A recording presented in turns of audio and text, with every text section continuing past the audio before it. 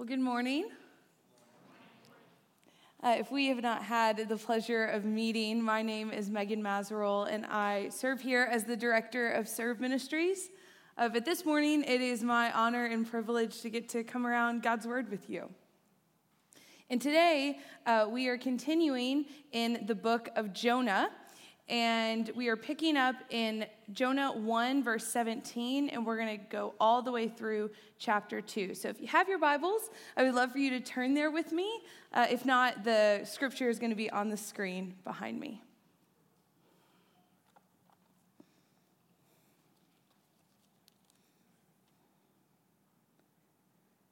And now the Lord provided a huge fish to swallow Jonah.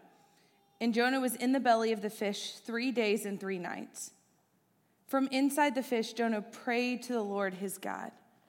He said, "In my distress, I called to the Lord, and he answered me.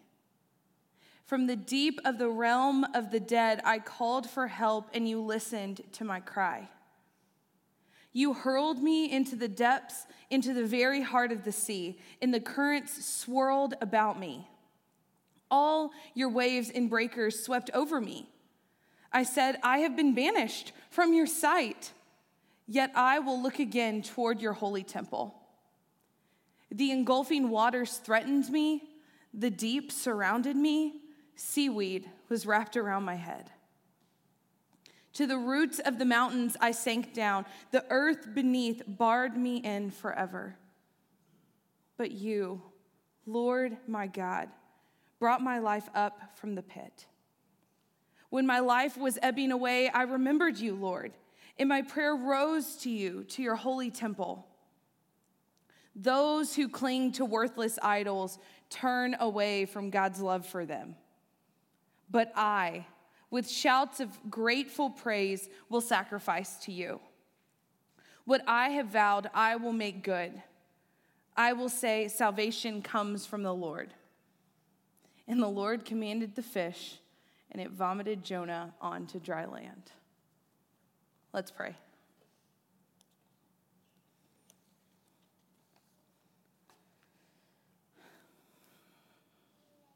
Well, God, we're grateful. We're grateful for the opportunity to get to connect together as a body. And God, we're just grateful for the gift of today. Because each day that you give us, Lord, is an opportunity for us to give you glory with our lives. And I pray that we would always see each day as so. And God, I pray in the stillness of this moment that we would just surrender any distraction. Surrender any temptation to be lured to thinking about anything else. So that, God, this part of our worship would be a sweet offering to you as our minds and hearts are open and ready to receive whatever it is you have for us today.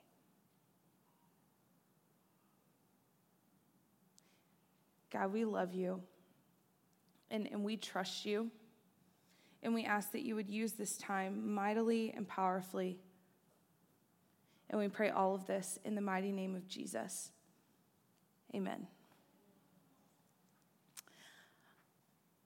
The arts are deeply impactful to me in my connection to the world. I can't tell you the number of times that I have been moved by a catchy song lyric, or just the beautiful strings of a violin, or watching awe-striking acting, creative, intelligent writing, story development, character development, plot lines, you name it.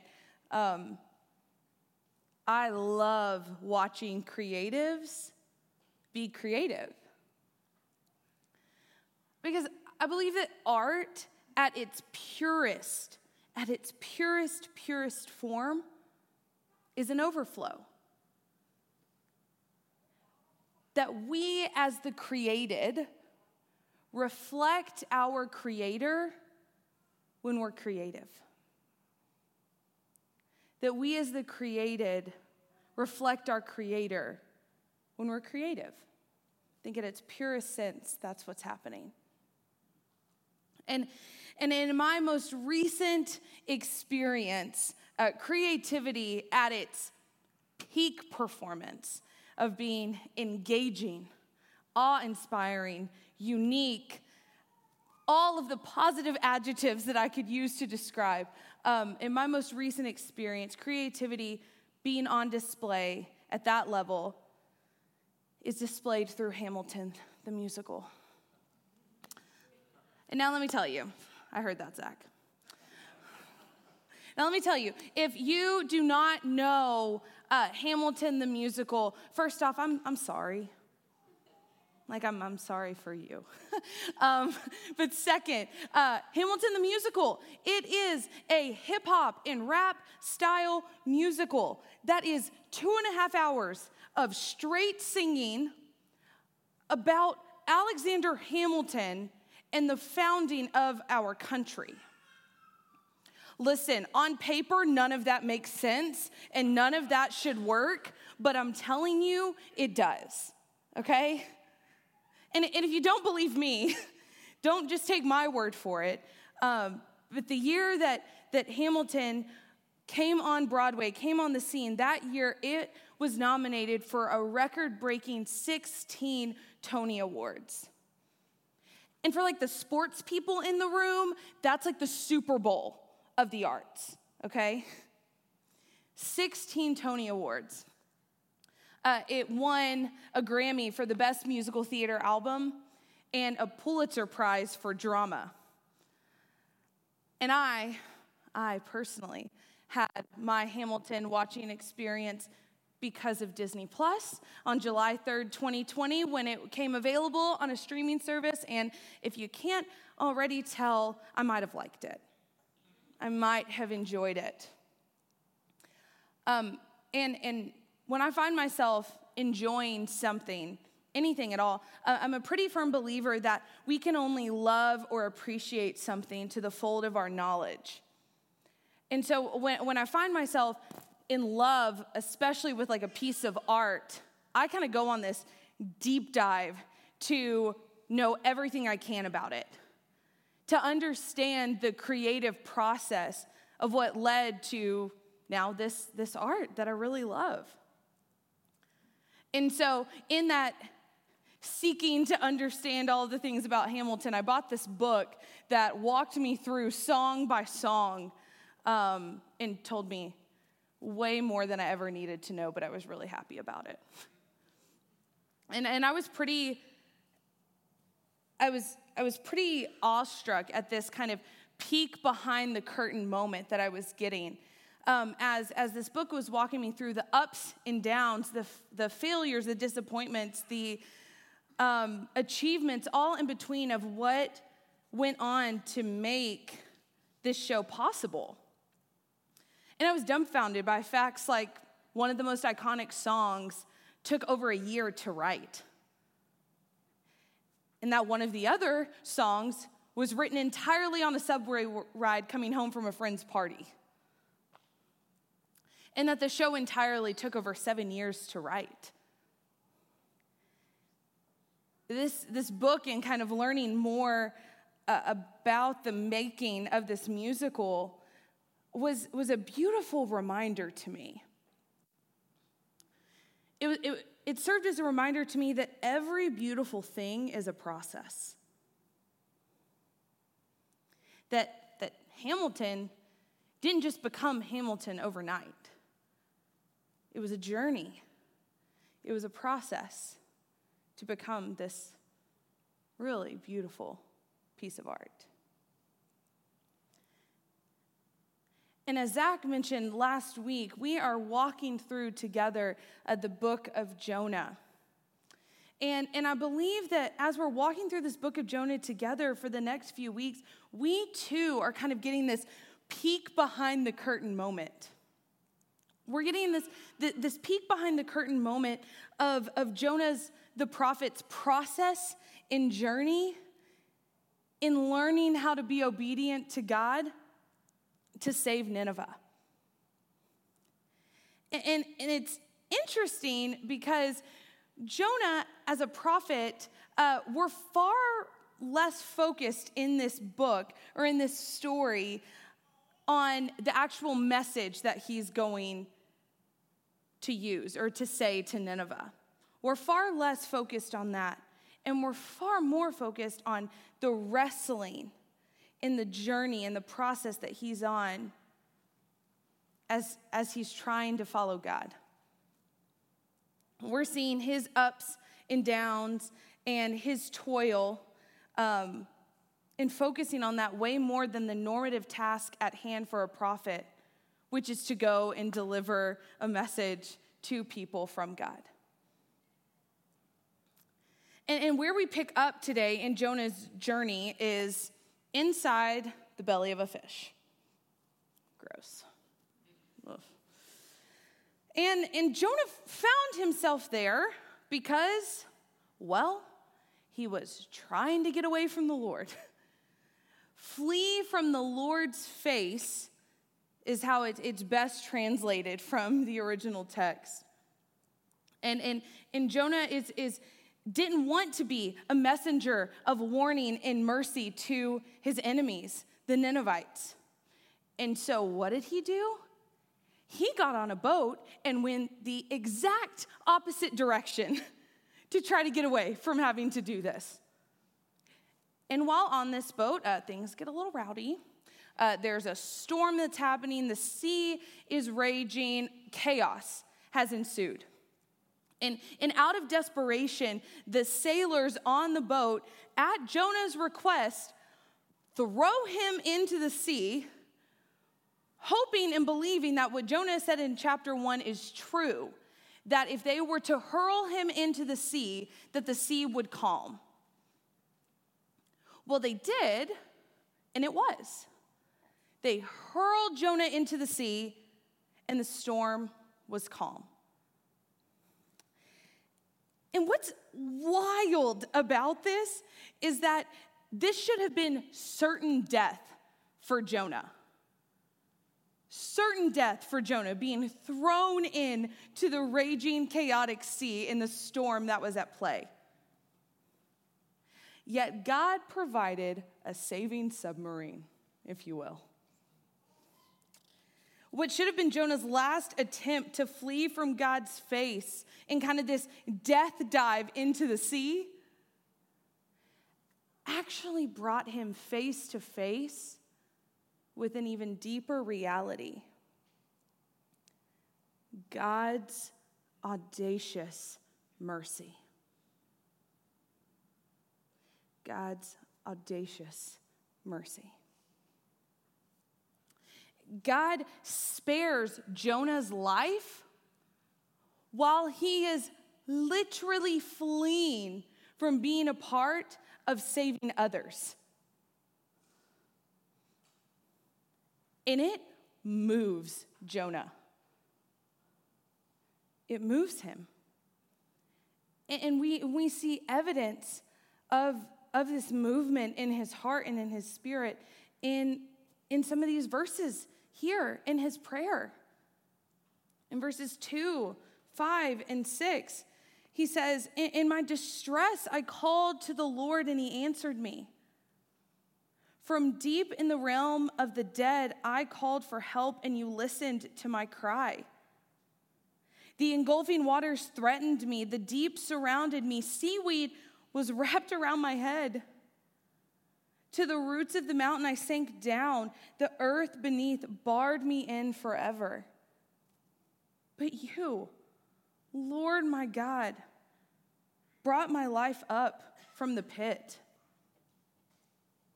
We see in this, Jonah is crying out in distress and is seeing the belly of this fish as a vehicle of saving and mercy. We see him recognize this. This is beautiful. It's beautiful watching watching his heart recognize how God is being merciful in saving him. But what's also true about Jonah's heart posture is also displayed in these verses, in a couple of verses. Like in verses 3 and 4. It says, "You hurled me into the depths, into the very heart of the sea, and the current swirled about me. All your waves and breakers swept over me. I said, I have been banished from your sight, yet I will look again toward your holy temple." Now listen, I don't know about any of you, but when I read those verses, I think like my heart starts to accelerate, my blood pressure kind of starts to rise a little bit, because I want to be like, Jonah, God did not banish you from his sight. You were the one literally fleeing from his. It was you. You ran away, not God. God didn't banish you. Come on. And the only reason you were in this storm in the first place is because you went the opposite direction of where God asked you to go. Come on, man. And then in verses 8 and 9, Jonah even has the gall to say that those people who cling to worthless idols turn away from God's love for them. But I, with shouts of gratitude, will sacrifice to you. He says, those people who cling to worthless idols turn away from the love of the Lord. When Jonah was literally holding on, clutching the idol of pride, and turning away from being used as a vehicle of love to Nineveh. And even deeper, he seems to be expressing that he thinks idolatry puts you outside of being able to receive God's grace. In this language of saying, but I'm doing this, I with shouts of praise, can communicate to us that he thinks he can play a part in earning God's grace back. So goodness, what like we're seeing here in Jonah's prayer is, while he never really truly repents, he does recognize that God is saving him. And he does recognize that salvation comes from the Lord. And he says, God, thank you for not abandoning me. And at the end of his prayer, he makes a vow to God that he will never disobey him again. That from this point on, he's going to get it right. And what is God's response? He spits him out onto dry land. I love that. It's like God is saying, okay, you made this vow. Let's go. I'm ready to use you. Come on, let's see that obedience. I'm still wanting to use you to be a part of my plan.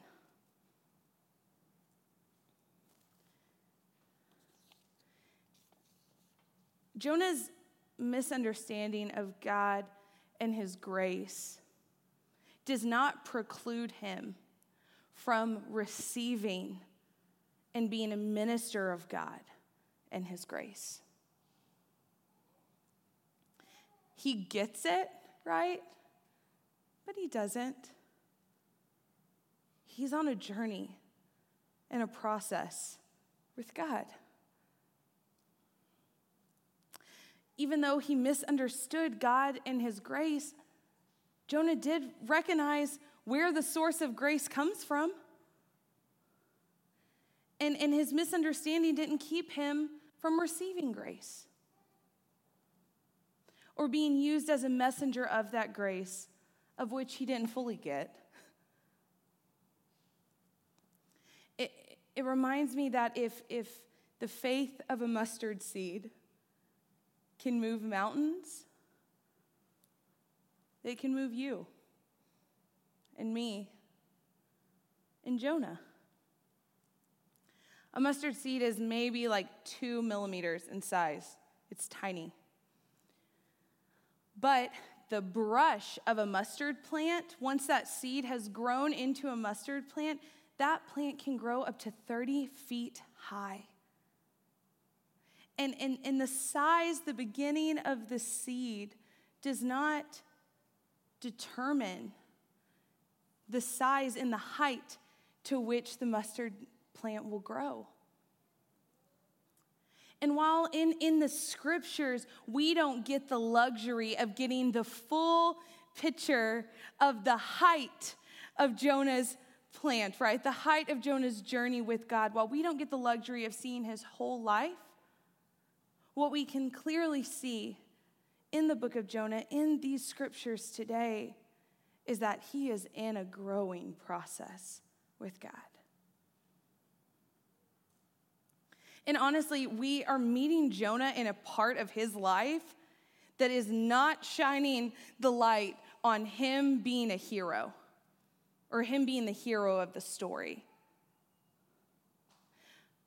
But we're being reminded that God always is. That God's always the hero of the story. God's patience is lavished over Jonah. As Jonah is working through learning how to walk in obedience with God and do really hard things like love your enemies. I remember growing up in church, I would hear stories all the time about the Israelites, God's chosen people, the Israelites this, Israelites that. And I eventually caught on to what I kind of described as this hamster wheel effect that was happening with the Israelites, where they were God's chosen people, and God was faithful to them, and they were excited about God's faithfulness. And then they would forget God's faithfulness, and they would mess up something and face the consequences. And then God was merciful and still faithful, and they were excited again. And so on and so forth, the cycle repeats. And man, as a kid, hearing this and growing up, I got fed up with the Israelites. I was like, how can y'all not get this together? How many times does God have to show himself faithful over and over and over again for you to get it and to not turn away from him? And one day in youth group, I'll never forget it.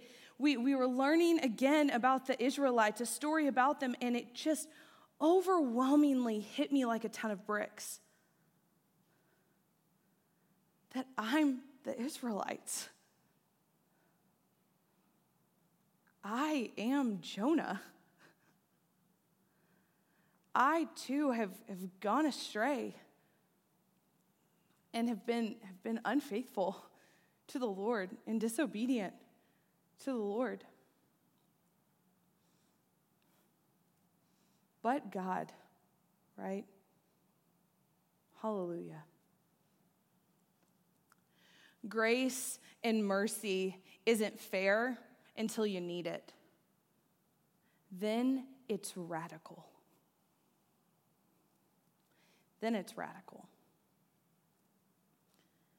This story of Jonah, in so many ways, gets to be a bit of a mirror for us, friends. That kind of reflects some of the hardest part of our character. And it's kind of magnified for us to see. Aren't you glad that God loves his enemies and puts up with the Jonah in all of us? Jonah reminds us of the wideness of God's mercy and grace. And I believe that should challenge us to the core in a couple of ways. One, while God's mercy does not permit us to sin and disobedience, our sin and disobedience does not indefinitely eliminate us from being recipients and messengers of God's grace and mercy because of God's grace and mercy.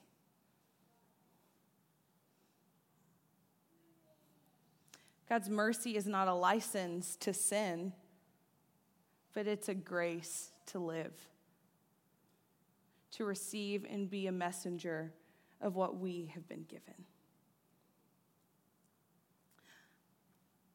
Second thing, we should have the humility to recognize that we are and will always be in process.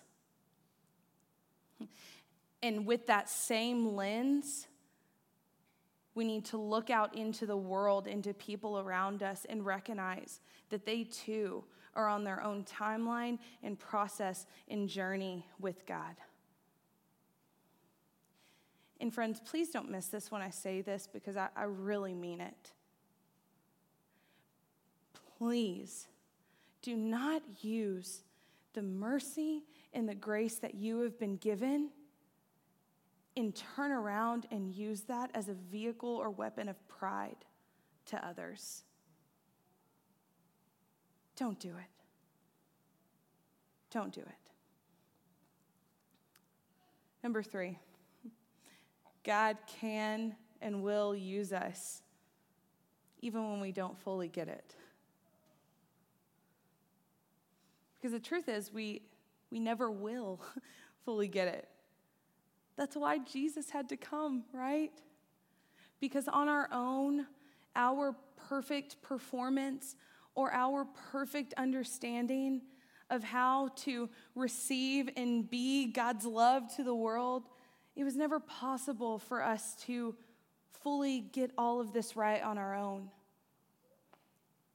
So if you find yourself in process, don't count yourself out from being used by God.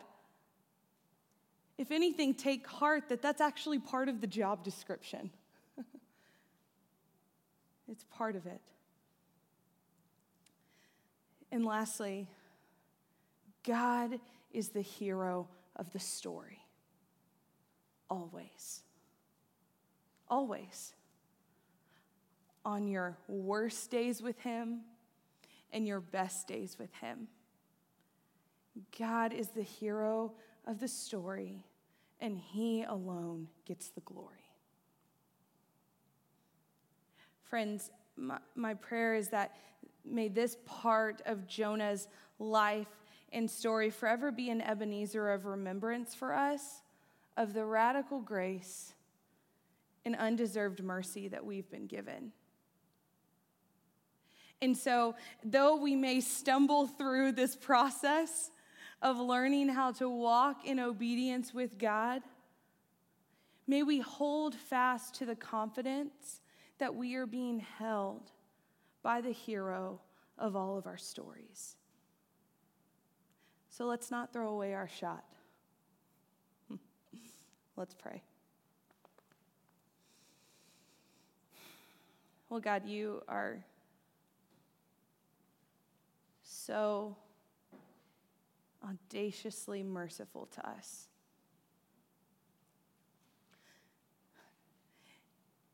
You love us with a love that we will spend our whole lives trying to fully comprehend and understand. And God, I'm grateful and I'm thankful that we can rest in knowing that day by day, step by step, we are in a process with you. And you're radically patient with us. And God, I pray that rather than that truth making us kick back and relax and just not worry about following you. I pray that that truth would actually make us fall more in love with you and lean in so much deeper. Because we're believing that the life that you've promised us and provided for us, if we walk in obedience with you, is better than we could ever muster up for ourselves. God, would you continue to teach us and shape us by your love, your mercy, and your grace. And may we go out walking, stumbling some, as both recipients and messengers of that love and grace and mercy to the world. God, thank you for using us in spite of us.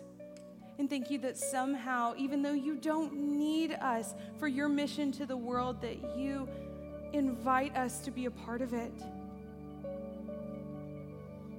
And God, may we be people that would be surrendered to be loved and used by you. God, we love you. You're so good to us. And it's in the mighty name of Jesus that we pray all of this. Amen.